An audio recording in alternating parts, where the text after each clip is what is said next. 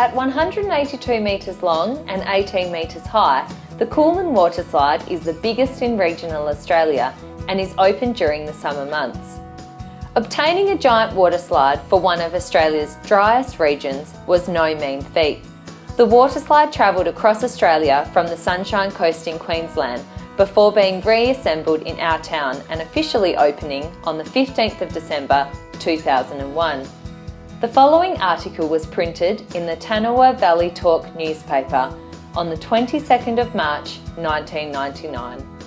Waterslide goes west. Last month saw the dismantling and removal of a local landmark, the waterslide at the old Tanawha Terraces at the corner of Crosby Hill Road and Tanawha Tourist Drive. The waterslide has set out on a long journey to a new life in Coolin, Western Australia, but we are sure there are still plenty of Tanawha people forgetting it's no longer here when they give directions for this area. John Bell, President of the Coolin Shire, a small community with a population of approximately 400, drove from Coolin to Tanawha with a team of community helpers to collect the waterslide purchased from the Tanawha Terraces. The waterslide will form part of a community complex of sporting facilities funded by a very generous bequest to the local community. John, together with his initial team of Peter, Ashley and Ben, gave their time to the project and their community totally voluntarily. They made the journey in 2 trucks, piggybacking a third from Coolin to Tanawha in 3 days.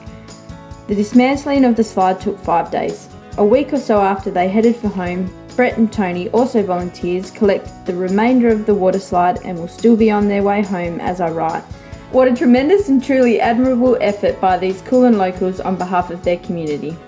Although something of a loss to our local children, the water slide will provide years of good fun for the people of Coolin, and John is confident the slide will be up and in use for Christmas this year.